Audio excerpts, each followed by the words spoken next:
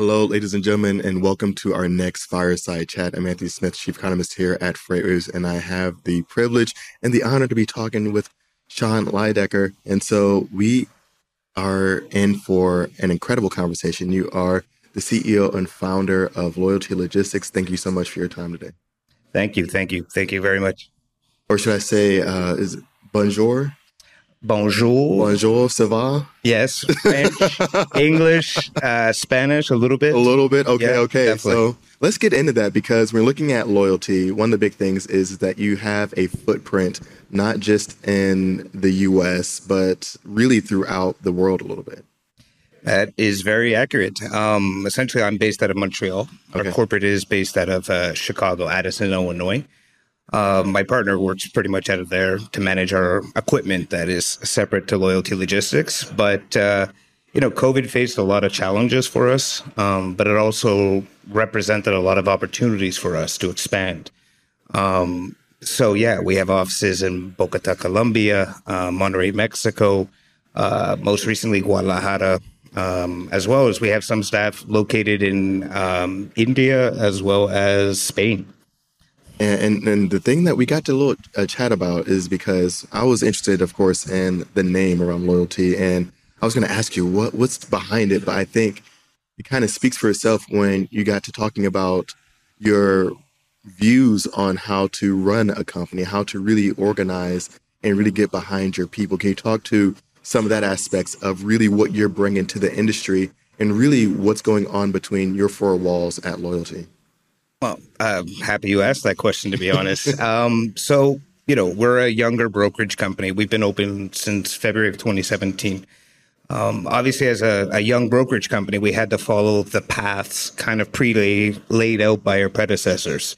We made a decision January of this year that we're strong, we're confident, and we really embodied the culture inside of our four walls, but we wanted to share it with the world. First step was to remove the word logistics, because essentially at the end of the day, we're loyal to all of our shipping partners, more specifically our employees. As well, there tends to be a negative staple just to the word logistics when you're approaching potential shipping partners. Automatic defenses go up. So again, we're more than just a logistics company. A full service company. Yeah. And I think that's something that's maybe lost. I mean, of course, I'm all for freight tech. I think efficiency is the big thing that everyone is looking for, especially in this current freight environment. But I think at the end of all of it, that human aspect kind of gets lost in the shuffle sometimes. We're just, all right, let's just focus and hone in on margins. But really, there's some other aspects that go into that human side that also are going to be maybe not so much focused on the price that you're pulling in or the money that you're pulling in, but it's going to have impacts on your margin. Just for example, churn. It costs a lot of money sometimes when you have a low retention rate and now you have to kind of go out there, look to recruit, fill another role, and now you're going and there's foregone profit potentially. You talk to some of that other aspect of really being able to at least have a high retention rate or being able to hold in, your talent and not just kind of having to chase margins nonstop and really start to leak into other places. Well, I'm happy to announce, our employee retention rate is 94%. And the reason that I truly believe why we have such a high retention rate with our employees is that we value our employees from intern to owner. We have open door policies where, the newest member of our company can send me a message at 2 a.m. and I will answer it.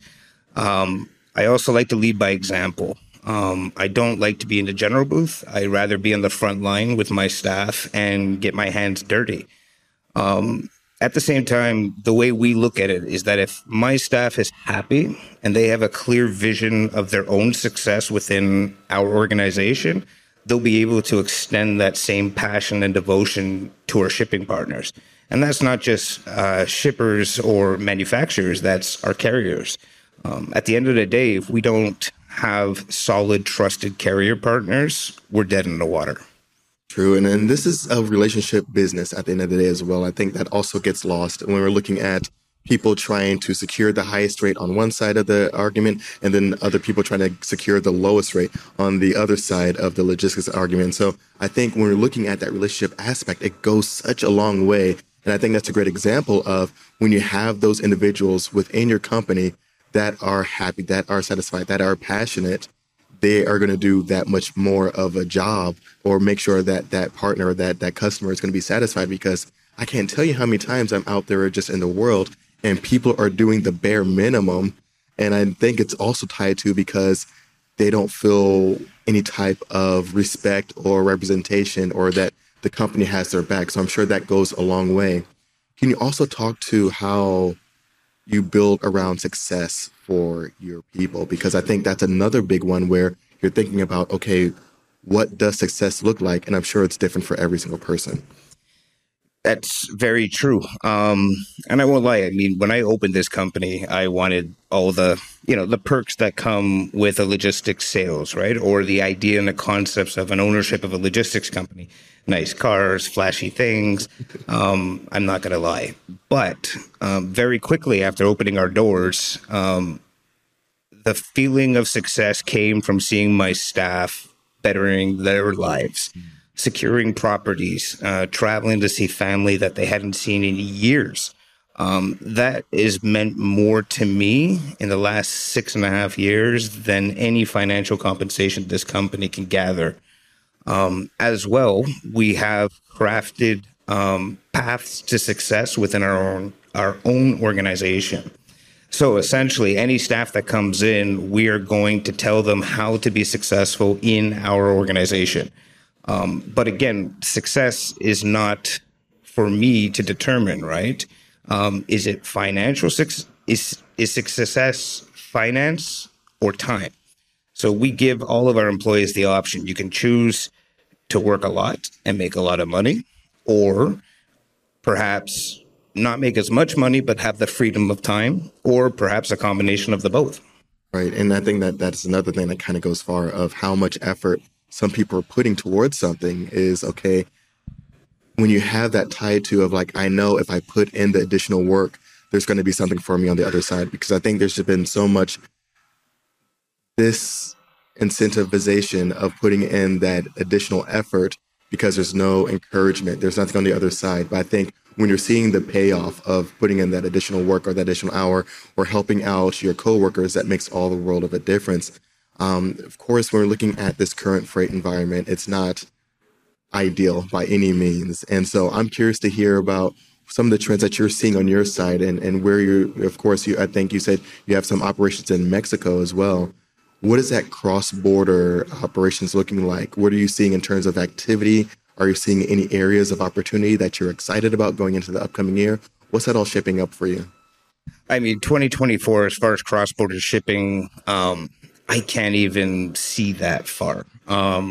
There is a lot of nearshoring that is happening right now, specifically in Nuevo León, where our primary offices are located. A lot of manufacturers are moving their operations to the Mexican market, and obviously taking advantage of the close proximity to the U.S. market.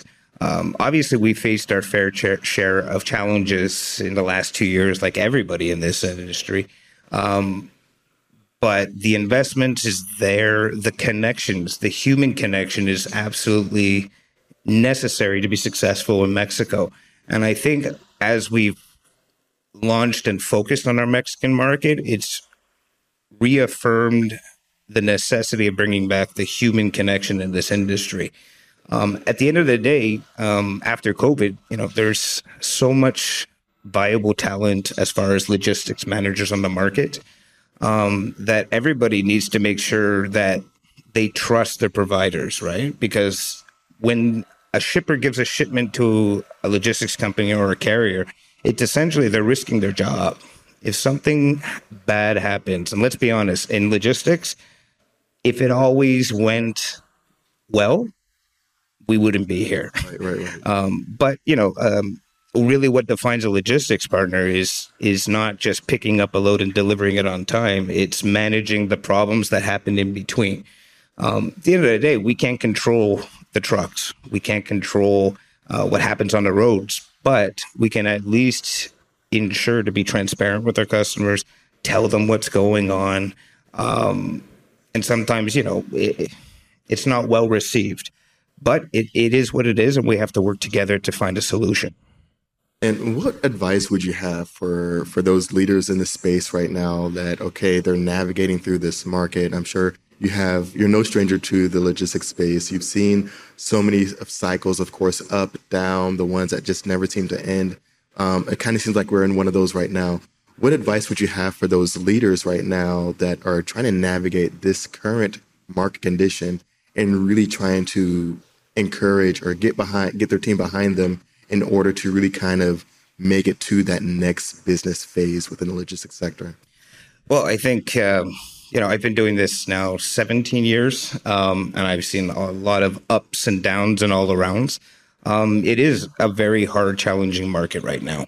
And the only, I guess, suggestion I could say is hunker down, get your hands dirty, work with your team on the front lines, understand the struggles that they're facing on a daily basis. If it's operations, if it's marketing, if it's sales, we as leaders have to find a very delicate line between working smart and working hard. But obviously in the lower times in logistics, I personally have to shift right now to working hard on the normal business hours and working smart after hours. Yeah, I think that's another big one. We're talking about those after hours is where I think a lot of times things fall between the cracks. I know when I've seen things on the drayage side or when I'm looking at things on the international side, there's just some things that just don't happen, that don't go according to plan, and this long drawn out process from time to time. When you're looking at different markets of opportunity, and of course we talked about some things that are happening in cross-border, are there any subsectors of the overall macroeconomy that you're looking at that's a little bit more optimistic in terms of overall activity, whether it's maybe consumer facing with consumer goods, or maybe it's pet food or something like that? Are there any segments that you're seeing that there's going to be or that there is currently a little bit more activity in terms of volume, or that you're optimistic about? I mean, any commodities that's obviously tech centered right now that supports the tech industry is booming. Tech is an absolute necessity, specifically in our industry right now.